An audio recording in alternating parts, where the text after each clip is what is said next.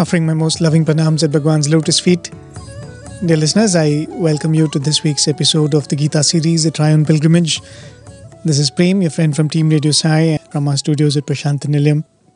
As you all know, this is a series where we go through the Bhagavad Gita verse by verse, trying to imbibe the beautiful and profound message given there by Lord Krishna and re-emphasized and explained it in the context of the modern times by our dear Bhagwan. The references, of course, are Swami's Gita Vahini, Swami's many discourses on the Bhagavad Gita, especially a series in the year 1984 where Swami spoke continuously for many days on the Bhagavad Gita. I'll keep making reference to that off and on.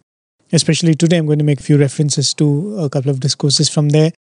And many other occasions where Swami has explained and given us beautiful contextual explanations for how to understand the message of the Gita. I think that is what makes this journey of the Gita series so enriching, our ability or our opportunity, I should say, to go back and listen to and dwell upon some of these messages. So I offer on behalf of all of us most humble pranams at Bhagwan's lotus feet for this opportunity.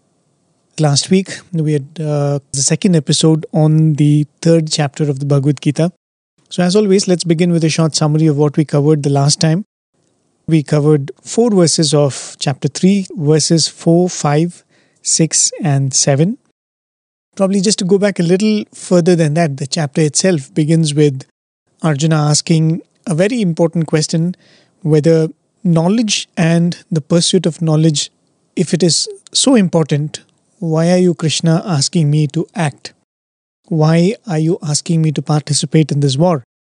Can't I just pursue knowledge? And the hidden agenda there is, can I not become a sannyasi? Can I not give up all of this? Can I not wear the ochre robes of a mendicant, go away into the forest and pursue and dwell upon only knowledge? So that's the question that Arjuna asks, a very important question, as I've mentioned many times. This is a question which is going to periodically repeat in many chapters till the very end. Even in the 18th chapter, there's a verse where Arjuna repeats the same question, rephrases it in a different manner. But the third chapter definitely starts with this particular question that he asks. So Krishna says that it is not like whether this is better or that one is better. These are merely 2 nishtas or 2 pathways which take one to the goal, right? He says these are 2 nishtas, meaning committed lifestyles. He says jnana yogena sankhyanam, karma yogena yoginam. For the people who are inclined towards a life of renunciation, he says Sankhya Yoga, or to constantly concentrate only on knowledge and seeking knowledge, is the path. Or the path of renunciation is for people who have that kind of a mental attitude. And for most other people who are active, who have to act, Karma Yoga is the path. For all the other yogis who are aspiring to reach the goal, he says Karma Yoga is the other nishta or the other committed lifestyle that is available. And Krishna clearly says these are 2 pathways that I have spoken of in the past. And we saw how this could mean in the previous chapter, or it could be Krishna making a reference to his timelessness itself. The path of jnana for those who have renounced, as I said, and for everybody else, the path of Karma Yoga, which means Krishna is going to speak about Karma Yoga to Arjuna because he is dissuading him from the path of renunciation for very good reasons, as some of them we saw last time. We will be seeing them again as we go through the third chapter too. In verse number 4 that we covered the last time, Krishna makes a very important point. He says, by abstaining from action, one does not reach the state of actionlessness. The Sanskrit word for that is naishkarmyam. By abstaining from action, you do not perform, you do not reach the state of naishkarmyam or actionlessness. And though the ultimate goal is to free oneself from attachment, just by sannyasa, which is represented by giving up all your attachments, all your relationships. I'm not so-and-so's son, I'm not so-and-so's daughter, I'm not bound by all of these relationships. Yes, we have to go beyond attachment, and that is the final goal. But merely by debunking the relations that we have around us in the name of sannyasa does not take us to that ultimate goal. Right? So these are 2 very important points that Krishna makes. Merely by abstaining from action, you do not reach the state of actionlessness. Merely by giving up all your duties and responsibilities and becoming a sannyasa, you do not reach that ultimate state which is beyond all kinds of attachment. But still, there is this question of which is better of the two paths, whether it is to give up and become a sannyasi or to pursue with karma in the form of karma yoga. So Krishna says in the 5th verse that it is impossible to be inactive. The gunas constantly, the attributes or the gunas constantly propel one to act. Right? In fact, he says, karyate hi avashah. One is forced to act. One is not left alone. One is forced to act by the gunas. And we had an elaborate discussion on this, how we said whether one chooses to renounce everything or whether one chooses to pursue an ambition or whether one chooses to act as a karma yogi. All of these choices are at the end of the day made by the same ego.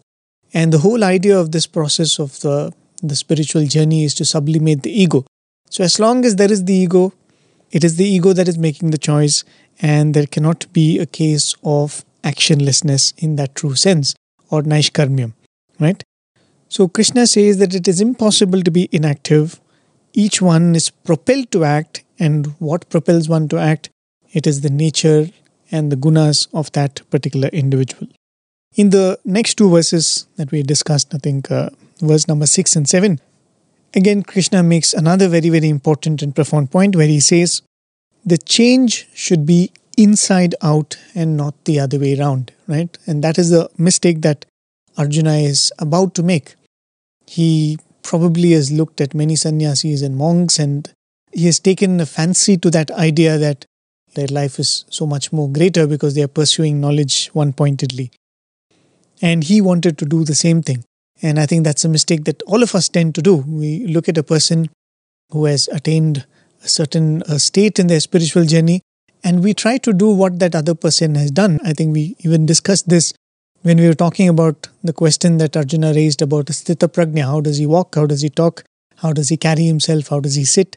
The idea behind that is by imitating that person, to an extent, we can reach that state. It is to a certain extent, a very, very limited extent, true, but there is a caveat there and there is a pitfall in this approach of trying to do things by imitating someone. And that is the problem of coming from outside to inside, right? You're trying to imitate someone's external attributes, thinking that that will give you the same internal achievement of that person. And that's what Krishna speaks about in the 6th verse. He says, one who controls the external limbs and sits idle, but lets the mind roam, will only be called a mithyachara or a hypocrite. Krishna hints that Arjuna, you will become like that if you refrain from action, because if you ask what is better, action or inaction, I will do that. You're eventually heading towards that thing. You're trying to embrace someone's external attributes with the idea that that will give you the goal, that will give you the ultimate merger or ultimate liberation that you're seeking. Right? So Krishna says a person like that will only be a mithyachara because he has controlled the body and the limbs. Yes, he's sitting down. Yes, he does not act. We often say this. We all have a certain amount of control over the body. If Swami comes and tells us, sit here, don't get up, or many times Swami would come and say this. As students, Swami would come and tell us, no, don't sit here, you sit there. Sometimes Swami would tell, in the earlier years, the students would never sit down for darshan. They would always be standing as Swami would come for darshan. So if Swami comes and says, now all of you start standing. All of these is easy to do because controlling the body is a little more easier than controlling the mind. So given that, a person might always take to this easy path of controlling the body, but does not work enough on controlling the mind. And we spoke of how Arjuna might eventually land up like that because it is his disgust at what would happen if this war was to take place, which is pushing him towards this attitude of sannyasa. So being in the forest, he might still be angry with the Duryodhanas and his brothers. He might still be angry with the injustice that was met to him and his brothers. So he would only end up being a mithyachara or an hypocrite who has controlled the limbs, but he has not controlled the mind. The mind is still dwelling on power, authority, sensual objects, and worldly achievements and such. So Krishna says, don't try to achieve the state from outside to inside. The internal mechanism has to be changed. The signs or the inner workings of how you have to achieve the goal has to be understood. And that is why the Bhagavad Gita is so very important. Krishna is going to speak about that. How do you attain that state in the true sense? Not for becoming someone who will appear as a spiritual person to the world, but to become someone who's truly spiritual. Right? And in the last verse that we saw, which was verse number 7, Krishna contrasts the hypocrite that he spoke about with the karma yogi, and he says a hypocrite controls the limbs but does not control the mind. But then Krishna says it is better to strive for the control of the mind and then use the karmendriyas or the limbs of action to perform karma yoga in an unattached manner. And that's the 7th verse. So he says, instead of controlling your body and sitting idle and letting your mind go all over the place, it is better if you still act, if you use your karmendriyas to act, but you act in a certain manner and you do a certain thing with your thinking and your mind. And which is what Krishna is going to talk about in the next few verses that we'll go through. I think from the notes that I have, I'll have time only for 2 verses, because Krishna is going to speak about a very, very important concept which needs to be sorted out before we go forward to the following 3 or 4 verses in the same chapter. So that's why I think it's going to take a little bit of time to cover that. But it's a very, very interesting topic. This is the crux of Karma Yoga, and this is so practical. This is so very easy to start practicing. I'm not telling that it is so easy, and because I'm sure people will be asking, if it is so easy, do you think, are you following it? No, it is not that way. Among the many paths that are spoken about of this yoga and that yoga and Kundalini and Hatha or whatever, I'm not well versed with all of that. But this is the simplest, this is the easiest which Krishna speaks about. And that is why the power of the Bhagavad Gita, this is not a smriti, this is a shruti. The Lord himself is saying. So if he says that doing this you will achieve the goal, that is the truth. You don't need any better validation than that. The Lord who is going to grant the ultimate state is himself saying that if you do this, you will achieve it. And that is the promise that Bhagavad Gita presents in front of us. And that is the glory of this particular Karma Yoga that Krishna is going to speak about. And we will see that everything else that he speaks about is like a prop that holds up this path of Karma Yoga in a sense. I know it's too early to say that, but I'm just giving you the build-up because we will see the next 2 verses, so very beautiful ones. Verse number 8 is what we will go through first. As always, I'll play it out in the voice of Brother Shyam. Thankfully, we have his wonderful rendition. You saw what a disaster it is. If I try to read out these shlokas, it is best heard from him, and I'm very, very grateful that he's helped us with these verses. So we'll listen to the first verse in Brother Shyam's voice. I'll give you a brief translation of that, and then we will discuss about some of the very, very important concepts and words that Krishna uses in that particular verse. Niyatam kuru karmatvam karmajyayo hya karmanaha sharira yatra pichate na prasiddhyeda karmanaha.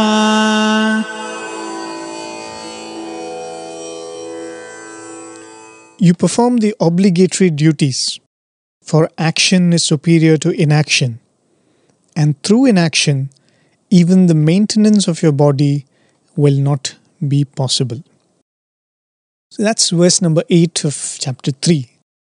The most important word in this shloka, according to me, is this word niyatam, which means mandatory.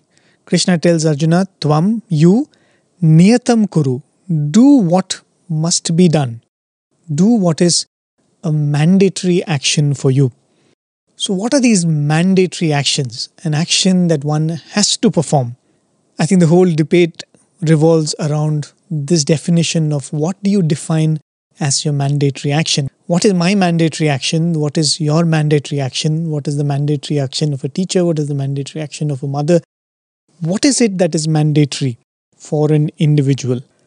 A lot of people end up defining niyatam or niyata karmas as the rituals that are mandated in the scriptures. For instance, a person who is born in the tradition of Agnihotra is supposed to be doing a particular kind of ritual worship every day, or someone is born in another lineage is supposed to do a different kind of a worship. We know that the Vedas speak about a lot of these rituals and ritualistic approaches. So a lot of people translate this word niyata or niyata karmas as the rituals or karmas that are mandated for a person, be it if he is a householder, be it if he is a bachelor, or be it if he is a widower or a widow. Each one of them have been given a series of rules and regulations to follow, and these are often spoken of as niyata. But in the Gita Vahini, when Swami is talking about this particular verse, Swami uses a term for niyata karmas or niyatas. He says kartavya karmas. That's the exact phrase that he uses. He says kartavya karmas. And kartavyam is a word which Swami uses quite often, which means duties. So kartavya karmas are actions that are our duties. That's a very, very universal thing. It does not depend on our lineage. It does not depend on our nationality. It does not depend on which stage of life we are in the sense that we don't have to go in search of it in any scripture or any book. These are duties that we have to carry as we go through life. And I'm sure I've mentioned this definition of duties before. How do you define what a duty is? I think even in the course of the Bhagavad Gita series, we've spoken about this to a small extent. There are good actions and there are bad actions, and these are easy to define. If with selfishness I hurt someone, it's a bad action, it's a sinful act. If I do an act that helps someone, it is a good act, it's a punya karma. And Swami would often use the phrase paropakaraya punyaya papaya parapidanam. To be of help to others is punya, to hurt or harm others is papa or sin. So to define sin and merit is very easy, or to define good actions and bad actions is very easy. But duty is such a thing that one is bound to do. Going back to good actions and bad actions, when you say a good action, it's a meritorious action. If I'm going home, on the way I see a very poor and elderly person, I choose to give that person some money, or I choose to go and buy some food and give it to that person. It's a meritorious act, right? So by doing that, I earn some merits, I earn some punyam. I'm just lost in my thoughts, or I don't notice that person. That will not doing that act will not accrue any sin on my part. But a duty is that when you don't do it, it becomes a sin. Inaction practiced inside duty. I hope I'm wording this right. When something is my duty and I choose inaction in the course of that, not doing my duty becomes, or not doing that action becomes a sin, right? Let me try to give an example for a duty which probably would be simpler. For instance, the same example of me feeding a beggar. But if I were to have a very elderly parent at home, now my duty is to take care of this parent, be it a mother or a father or both mother and father. The elderly people who are dependent on me because I am the son who has to take care of them. Now feeding these people who are my mother and father, to whom I am duty bound, becomes my duty, and me not performing that act becomes a sin. Me not performing the act of giving some money to a beggar does not necessarily always become a sinful act, but when it is my duty. Similarly, when there is a mother who has to feed the child, when the mother does not perform the duty of feeding the child, inaction also becomes a sin. I hope this is clear. It's a very, very important thing. And this is the crux of what Krishna is trying to explain to Arjuna. I'm a person, I make choices whether to act or not act. So when I choose to act, I have to choose acts that are meritorious. If I don't want to act, by not acting, I'm just not going to earn merit. But I can go on with life, right? But there are some acts that if I don't perform, it becomes sin. There are some acts which are mandatory to perform, and those are what we refer to as duty. And why are those acts such that if I don't perform, it will become a sinful act. In a situation, if by not acting, I affect the circumstances adversely or affect the people involved in the circumstance adversely, my inaction also is counted as a sin, right? That's what happens when a mother forgets to feed a child, or when a son forgets to take care of his elderly parents. By inaction, I am adversely affecting the situation. And that is precisely what Arjuna is also being told here. That he is in a situation where he is supposed to fight this battle, and he is saying that I will not fight, so that way I will not get bad karmas. Krishna says, no, this is your duty, and if you don't act, through your inaction, you will be sinning, right? In the second chapter, we have gone through these verses where Krishna says this. This is your duty. By not acting, you will be indulging in sin, right? So that is the definition of duty, and that is how duty is different from a regular meritorious activity. And that is why Swami uses the word kartavya karmas for niyatas. What are those mandatory actions that one has to do? Those are our kartavyams. What are my duties as a son? What are your duties as a wife? What are your duties as a father? What are your duties as a teacher? All of these become niyata karmas or mandatory actions. You all must have heard of this when we were in Swami's college, when we were in the hostel.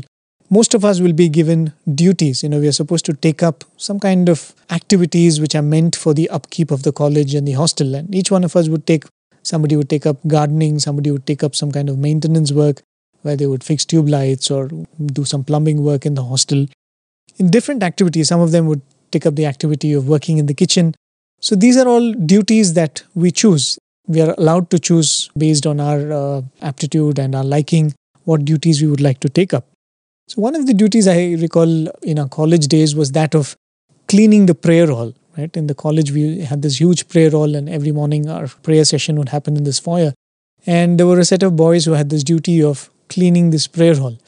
And I recall a very beautiful statement which the teacher in charge had once said when we were cleaning this prayer hall. We had to sweep and mop the whole place.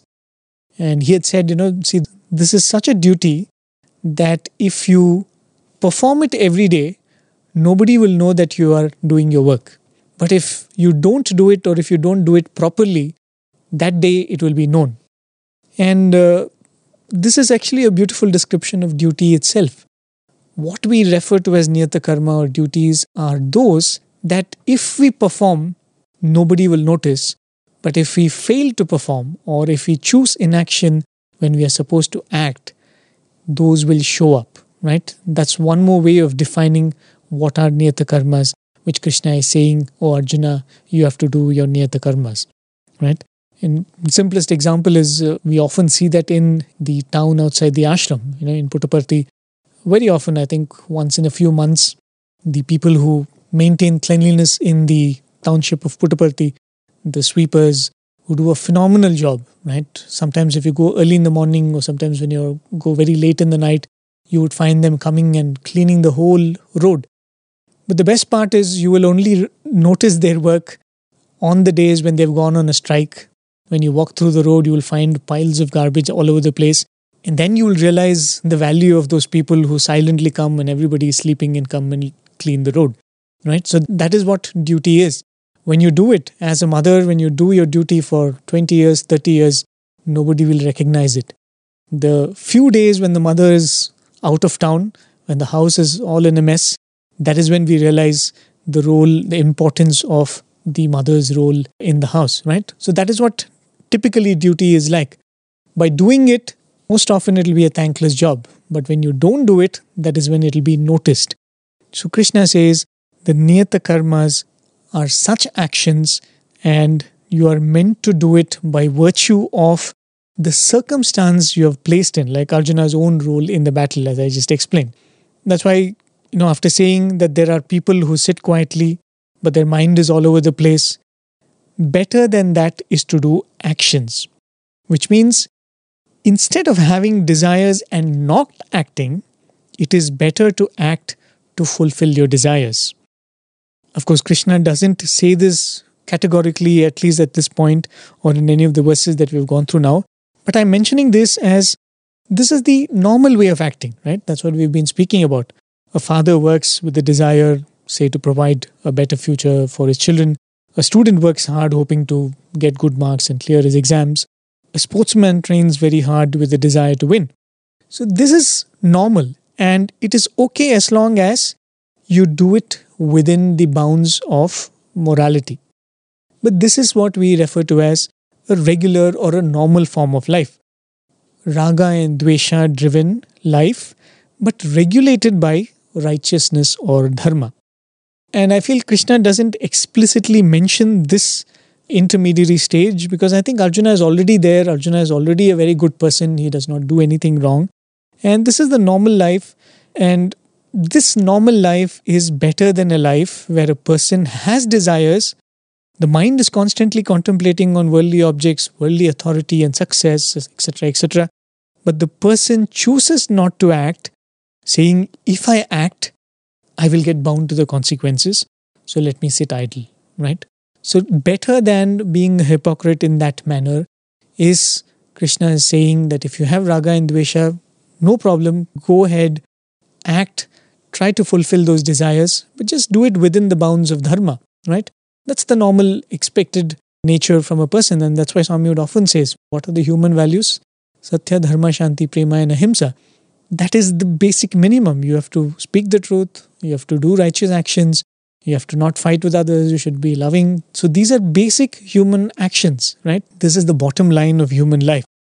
Worse than that, he says, is this hypocritical life, or the term, very beautiful term that he uses, mithyachara. Better than to be a mithyachara is to be a regular person.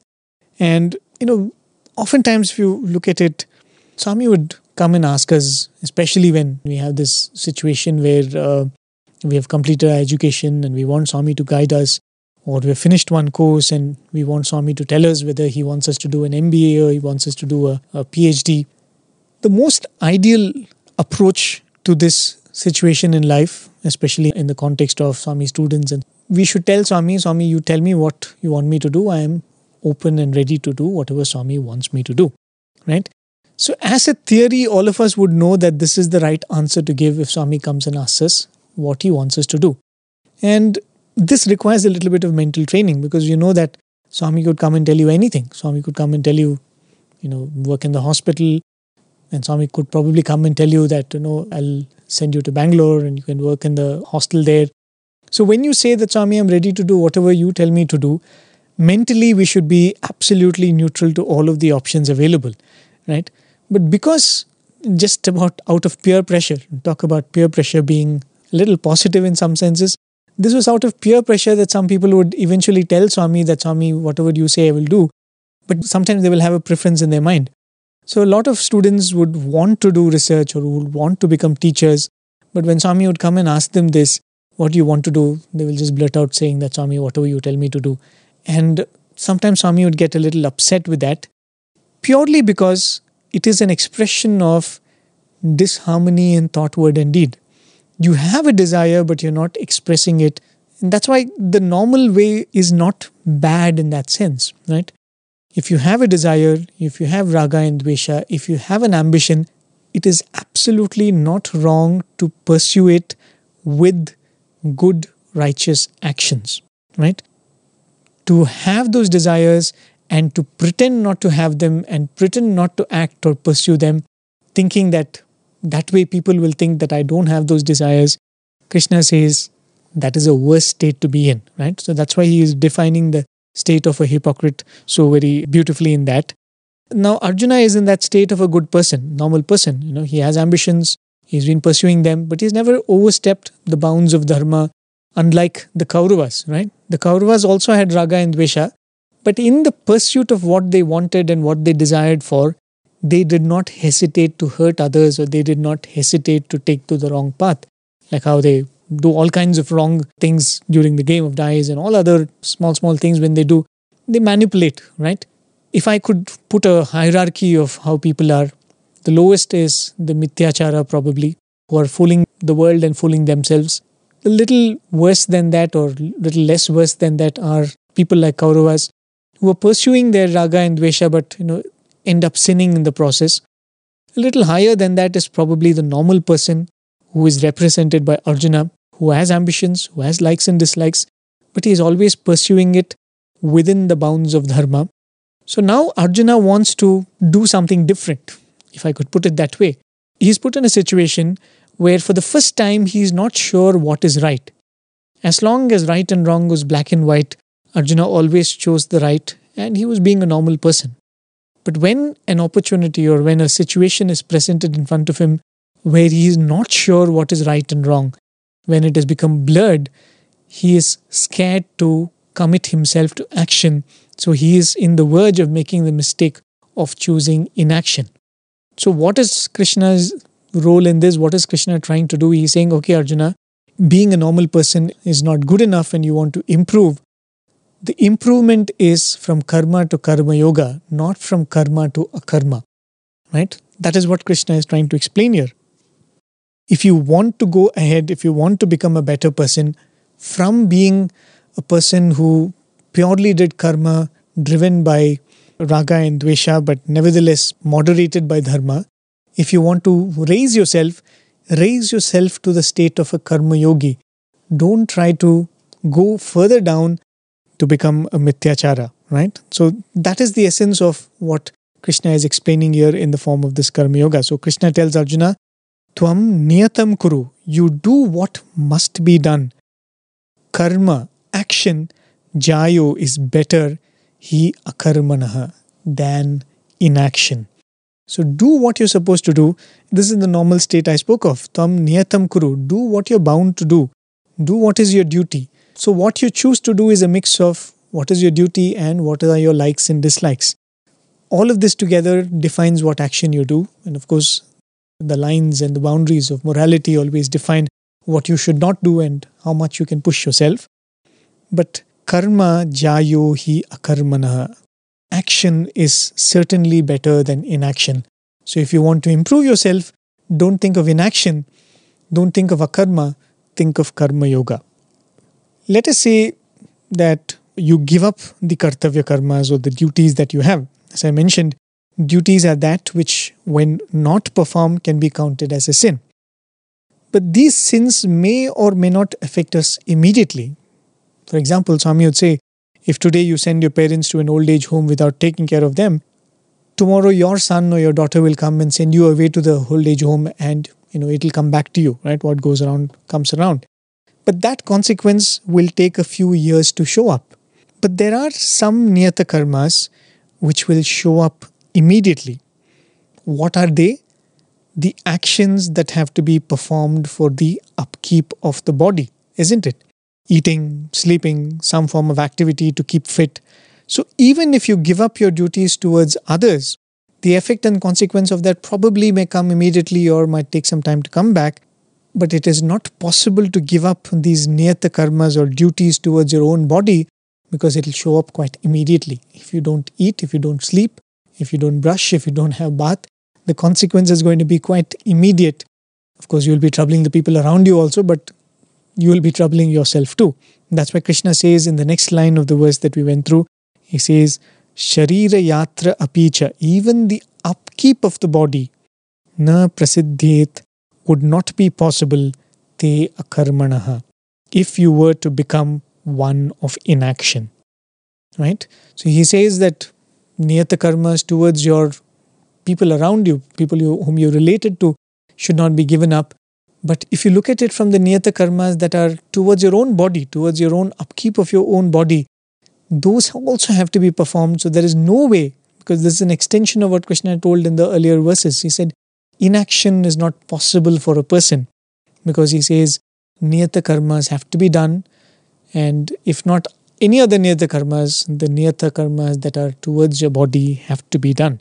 And it's a very, very beautiful word he used, sharira yatra. Right? Sharira yatra is defined or translated as upkeep of the body. But if you look at that combination word, sharira means body, yatra means a journey. Right? So it can be said, to journey through life in this body, you need karma. You need to perform some karmas, right? That's a very beautiful sharira yatra. Or another way of looking at it is for the journey that this body goes through. Because as we said, the body itself journeys through the phases of childhood and youth and adulthood and old age, right? So Sharira Yatra can be spoken of as both ways. Either the journey of life that we undertake in this Sharira or the body, or the journey the body undergoes in the course of life. Both of it is the same. We can explain it as both ways. So he says, Sharira Yatra apicha, even for the upkeep of the body, na prasiddhet, would not be possible, te akarmanaha, if you were to become one of inaction. Something that I think we had discussed last time too. Inaction is technically not possible. As I said, this is just an extension or a reiteration of what Krishna had told that. But if you look at it, Arjuna's fear is actually not baseless, right? The idea of karma being ominous is a reality, because whatever is the action that one is going to do, it is going to bind. Good actions, bad actions, discriminated actions and thoughtful actions, and whatever it is, small to large, to sins, to merits, everything is going to have a consequence, right? Maybe Arjuna was, as I said, was not worried till everything was clear. But now when he is not sure whether it is right or wrong, he is all the more worried, right? And he is not sure how much it is going to bind him. Whether it's going to bind him only with infamy in this particular birth, or is it going to become a sin which is going to haunt him from birth to birth, right? So the reason why he wants to not act is not because he is lazy, not because he is an hypocrite. It's because of this fear, because karma binds, and that is true. His fear of karma is not illegitimate, so to say. And hence comes to this very simplistic conclusion that let me not act at all. But Krishna tells him how that is an absurd thing to do, as we have seen. That is what we saw in the past few verses and the verses that we covered earlier too. In the next few verses, Krishna is going to speak about now that karma cannot be given up, in what way karma binds, or what karma binds, and in what way, if the karma is performed, it does not bind. In other words, Krishna is going to speak about what is the karma that binds. Is there a karma that does not bind? If there is one, can we take that karma, analyze that, and try to imbibe what makes that karma non-binding, and can we practice that in every other karma that we do, right? This is the most important analysis that Krishna is going to do, and I think that is what we are going to dwell into for the next few minutes. But before that, we'll listen to verse number 9, where Krishna speaks about that. I'll give you a general meaning after that, and then we'll discuss with whatever time we have about this important topic, that how do you perform karma in a manner that it does not bind.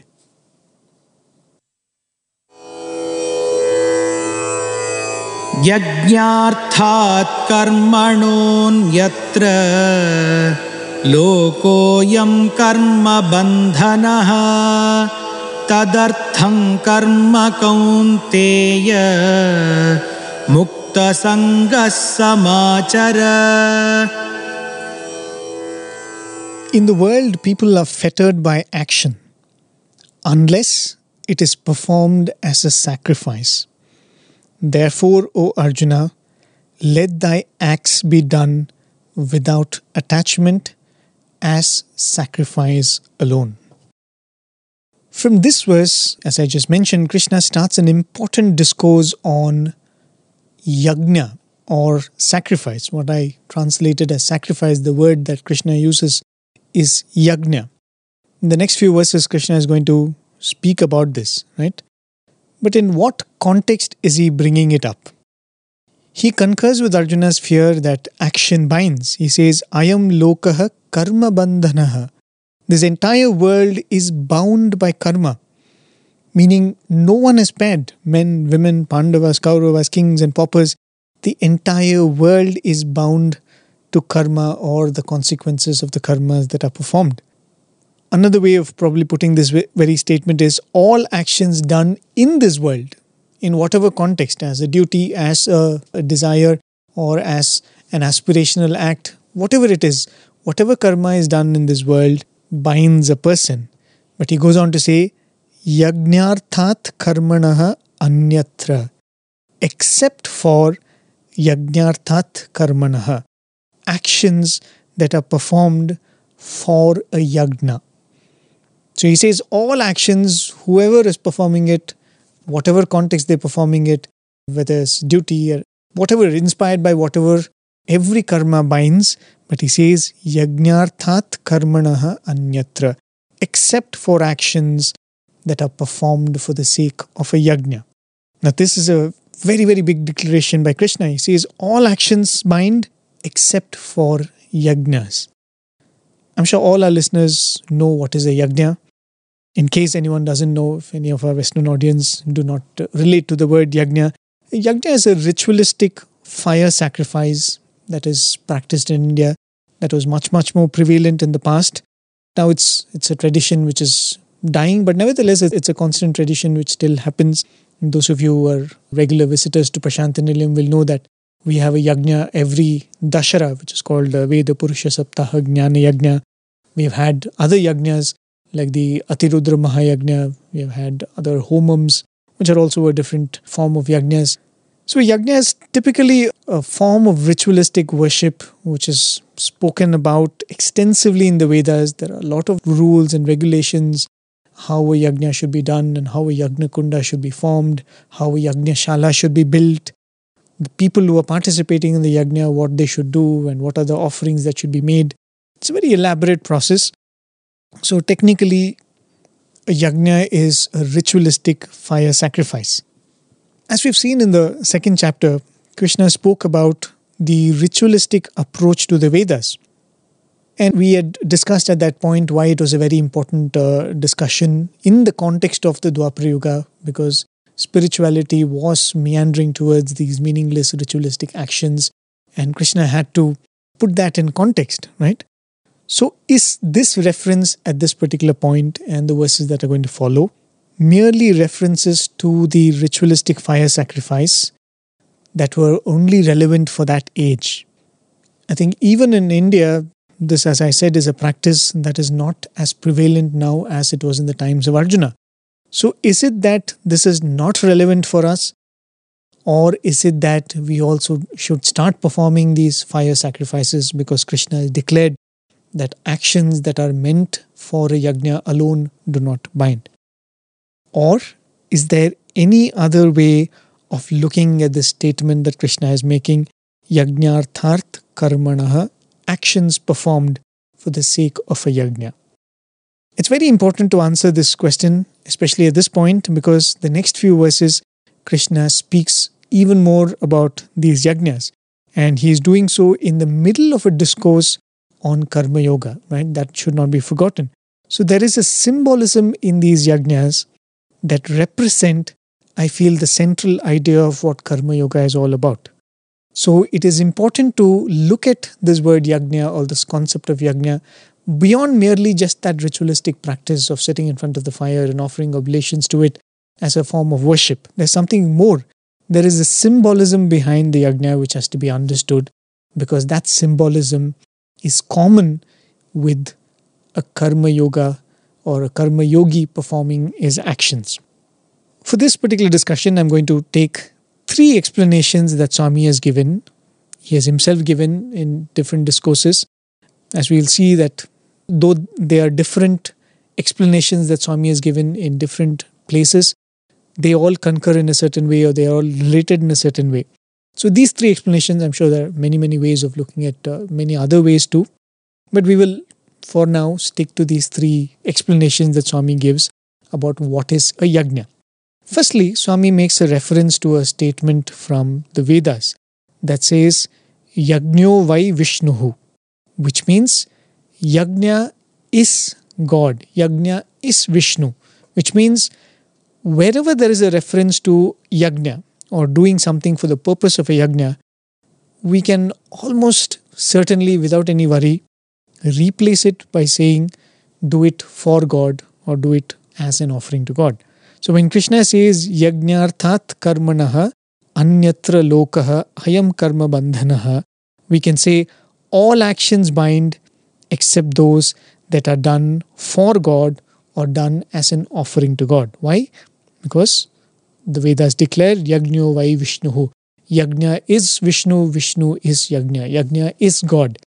So in any of the scriptures or any of the verses in the Bhagavad Gita, wherever Krishna talks about Yajna or wherever anybody talks about Yajna, Just like we do in Word document, find and replace, Command F or Windows F. You find, and wherever it says Yajna, you replace it with God, and then you're good to go. Yes, that is one way of looking at it, and I think you will all agree with me that it does make sense too, right? Of course, as I said, this is an explanation that Swami himself has given. But Krishna could have said it directly. He could have said that except for actions that are done for God. Why should he say Yajna? Why should he use the word Yajna instead of saying God? Or earlier also we have found verses where he says those who do it for God, right? Why does he use the word Yajna, and why is he going to speak about Yajna so much? It can only mean that the concept of Yajna is going to give us a clue as to what it means to do actions as an offering to God. It is not wrong to say that Yajnarthat means for God, but the word Yajna stands for something which is going to explain to us what it means to do for God or do something as an offering to God. So let us go to the other two explanations that Swami gives. The word Yajna, if it has to be translated into English, we generally use the word sacrifice, right? Yajna can be, instead of telling it as the ritualistic fire sacrifice, we can just say sacrifice.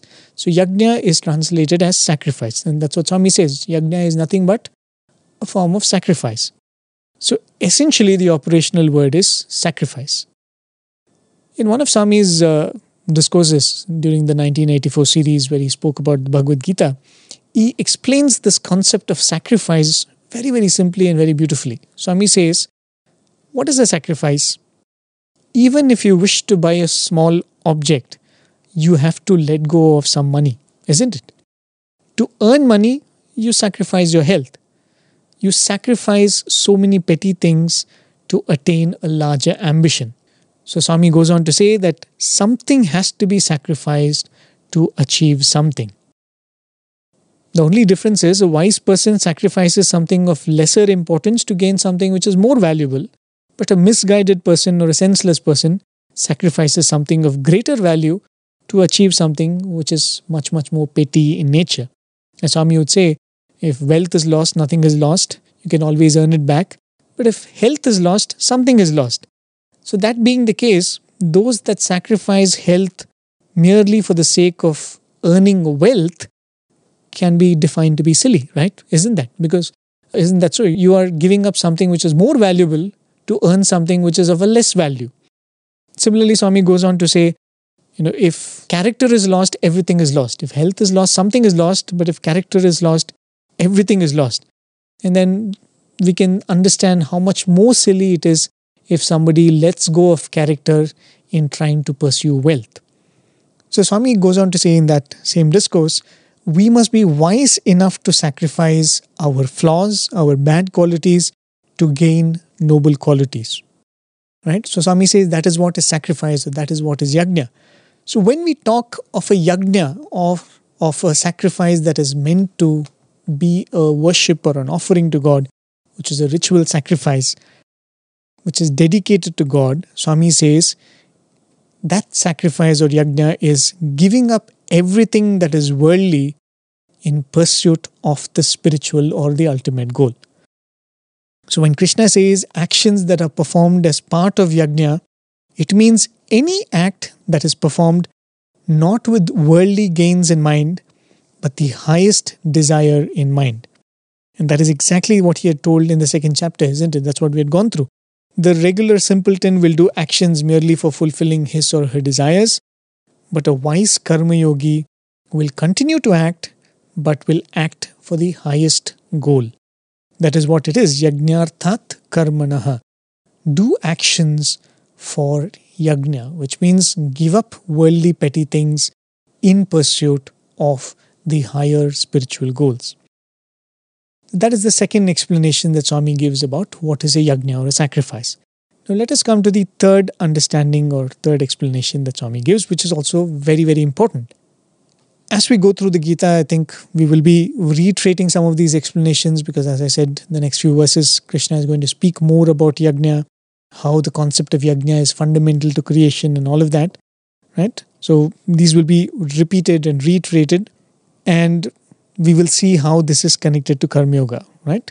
and how this is going to hint at a practical way of living a spiritual life.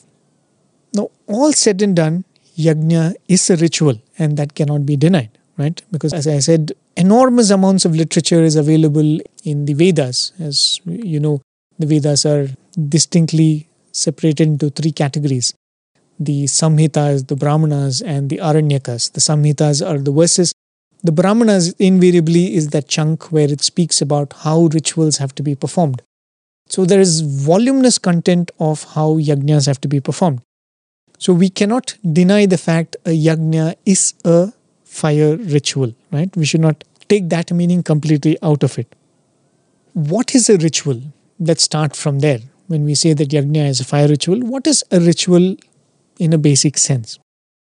A ritual always has, I think, a dual value. One is the act itself has some form of benefit to the people who are performing it and the people who are all around. If you look at the yajna, the process of yajna or a fire sacrifice itself, Swami would often say that, this process of offering oblations into the fire, of pouring ghee and pouring all of these objects into the fire, Swami would say that the smoke which arises from this fire is very, very pure smoke.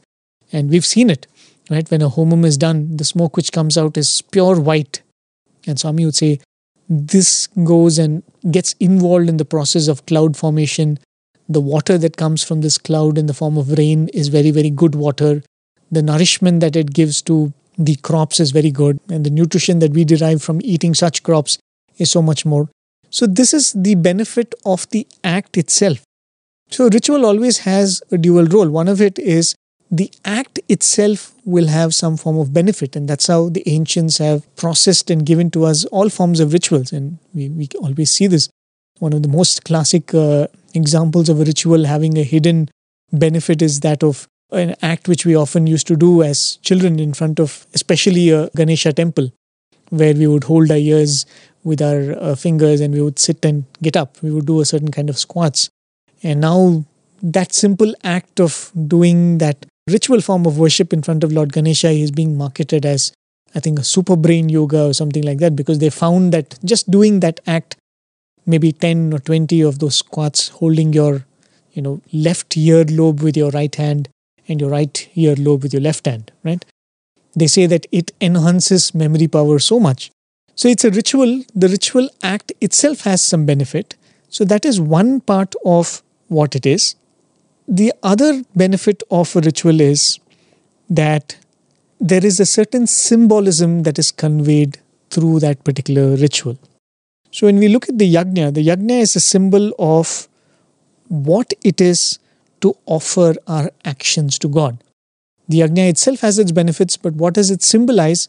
It means what it is to offer our actions to God or do something as an offering to God.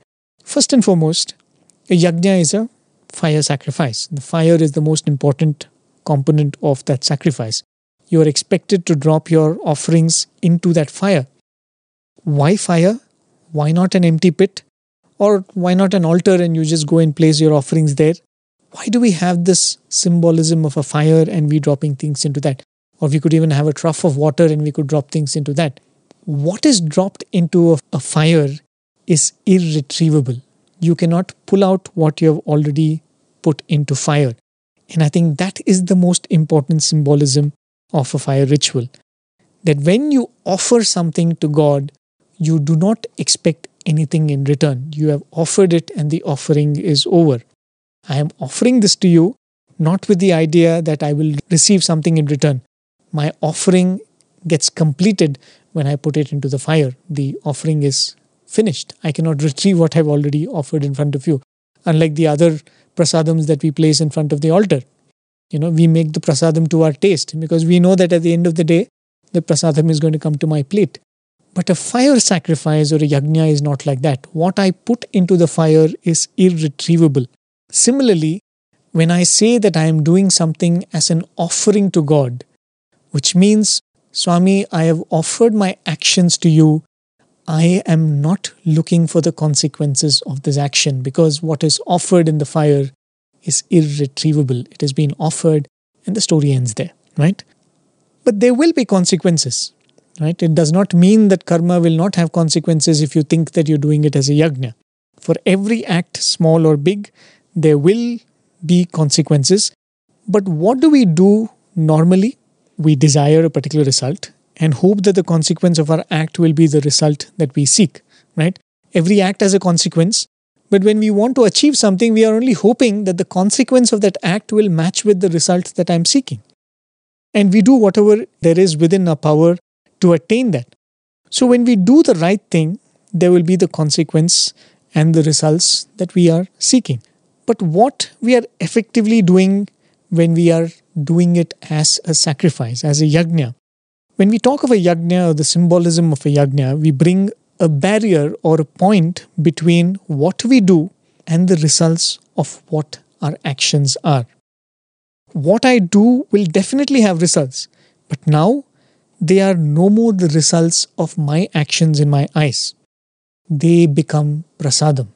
So I act, there is a consequence, but when I bring this concept or the symbolism of yajna in between, my acts become offerings, the consequences become the prasadam that I receive from God. And this is something which I'm sure I would have spoken of in other programs too, or you would have heard from Professor Venkatraman. He's very, very fond of this concept because it's a very, very beautiful explanation. What I do becomes naivedyam.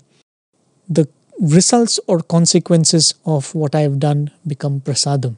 So I effectively break action and reaction, right? And this is what Karma Yoga is all about, that you do it without the consequences in mind. The consequences will come, but whatever comes becomes prasadam. You only look at what I am supposed to do. You do not get influenced in the stage of action by the consequences, because consequences have nothing to do with it. Consequences become prasadam. When what I do has to be an offering, that again is going to be coming later. If something I have to do has to be done as an offering, what are the qualities which are required for that act? That will come to later. But at this point, when we talk of yajna, we are effectively bringing in between what I do and what I receive. I'm breaking that cycle by saying that I'm offering to God, right? Similarly, my actions are no more my efforts driven by raga and dvesha, but they are my offerings to God, or what we refer to as naivedyam. And that is what Swami would often say, that make your work as your worship, right? Work is worship is something which Swami often says. So when we repeatedly keep saying there should be no raga and dvesha, it does not mean that we should absolutely have no desires or wishes at all. If any of us were in that state, we don't need the Bhagavad Gita, right? We are already there. We don't need this discourse at all. But given that we have likes and dislikes, we have specific needs and ambitions. How do we go about raising ourselves from the state of doing karma to performing karma yoga? What we do should be defined by our likes and dislikes, first of all, and by our duties or niyata karmas. Next, they must be regulated by morality, right? These are the things which define it. Then the desire, aspiration, and the appropriate actions performed must be offered as a sacrifice to God, craving only for the higher goals of life. Then there will be results, no doubt, but we are not going to be bound by those results in the sense that those results are not going to affect us in any way. We may become rich in the process, we may become successful and famous in the process, but whatever comes is not a result of my action, but is a result of my Swami's grace on me. This is Swami's prasadam to me, right? These are concepts I think we'll have to be going into very in-depth understanding as we go through the third chapter. But it is this internal yajna that Krishna is referring to when he says yajna arthat karmanaha. In fact, Swami had said during one of the discourses, Dashara discourses in 1981, I think I'll just quickly quote that because what Swami says is very beautiful. He says, and I quote, "Really speaking, the heart is the ceremonial altar. The body is the fireplace or the homakunda. The hair is the holy grass or dharba. Wishes are the fuel sticks with which the fire is fed. Desire is the ghee that is poured into the fire to make it burst into flame. Anger is the sacrificial animal. The fire is the tapas we accomplish." People sometimes interpret tapas as ascetic practices like standing on one leg or on the head. No, no. Tapas is not physical contortion. It is the complete and correct coordination of thought, word and deed. When this is achieved, the splendor of fire will manifest. End of quote. So Swami says in as many words that every act of ours must become a yajna, and the aspiration that is guiding that act, the raga and dvesha that is guiding that act, also become part of the offering. Swami says your desire is the ghee that you pour into the fire, right? So it is not that we should not have those desires at all. Fine, we have likes and dislikes, and that defines what actions we do. But along with those likes and dislikes and the actions that are performed are offered into this homakunda that we are referring to. And Swami goes on to say in that particular discourse itself about the 5 yajnas. I think I've spoken about this even in a Answering Buddh program. Right? He says Pitru Yajna is where all of the normal actions that we do in the course of life become a form of yajna. Pitru Yajna is when you take care of your parents. Atiti Yajna is when you serve the guests who come home. Deva Yajna is when you perform acts that will raise your own consciousness. There is something Swami refers to as Rishi Yajna, which you do, means by which you spread good vibrations around, be it Nagar Sankirtan or bhajans or when you speak lovingly to others. So Swami says all of the regular good actions that we perform in a day start becoming an yajna when we bring the symbolism of yajna. So all of this will become that yajna that Krishna is referring to, but it is done in the manner that we just discussed till this point. And sadly, like all rituals, the act of performing a yajna has also lost its symbolism, and it's slowly becoming a very dry practice, and the practice also is fading away. But nevertheless, if we understand the concept and symbolism, I think we don't have to necessarily do that fire sacrifice. I'm sure there are some people who are well versed at that, and we'll hope that they carry forward the tradition. It does not mean that all of us have to start doing yajnas, but the symbolism of yajna is universal, and that we have to take into our life. So starting from this point, Krishna is going to talk about yajna and importance of yajna, and I think that's why I felt it was important to understand what is this yajna, and we will be repeating some of these things. Please put up with me if I'm going to repeat a lot of these concepts again and again, just to reiterate what Krishna is saying later. But for now, Krishna assures Arjuna, actions certainly bind, but actions done as yajna alone don't bind. Yajnarthat karmanaha anyatra lokaha ayam karma bandhanaha. And then he exhorts Arjuna by saying, Kaunteya, O son of Kunti, tadartham, for the sake of that, or for as yajna, mukta sangaha, being free from attachment, karma samacharaha, perform actions. And that's how Krishna concludes verse number 9. And I think we better wind up at this point. So dear listeners, we'll continue with this 3rd chapter, and it gives us a hint of how rich what Krishna is saying is, and it is practically applicable to everyday life. And I think that is where it is. The proof of the pudding is in eating it, as they say.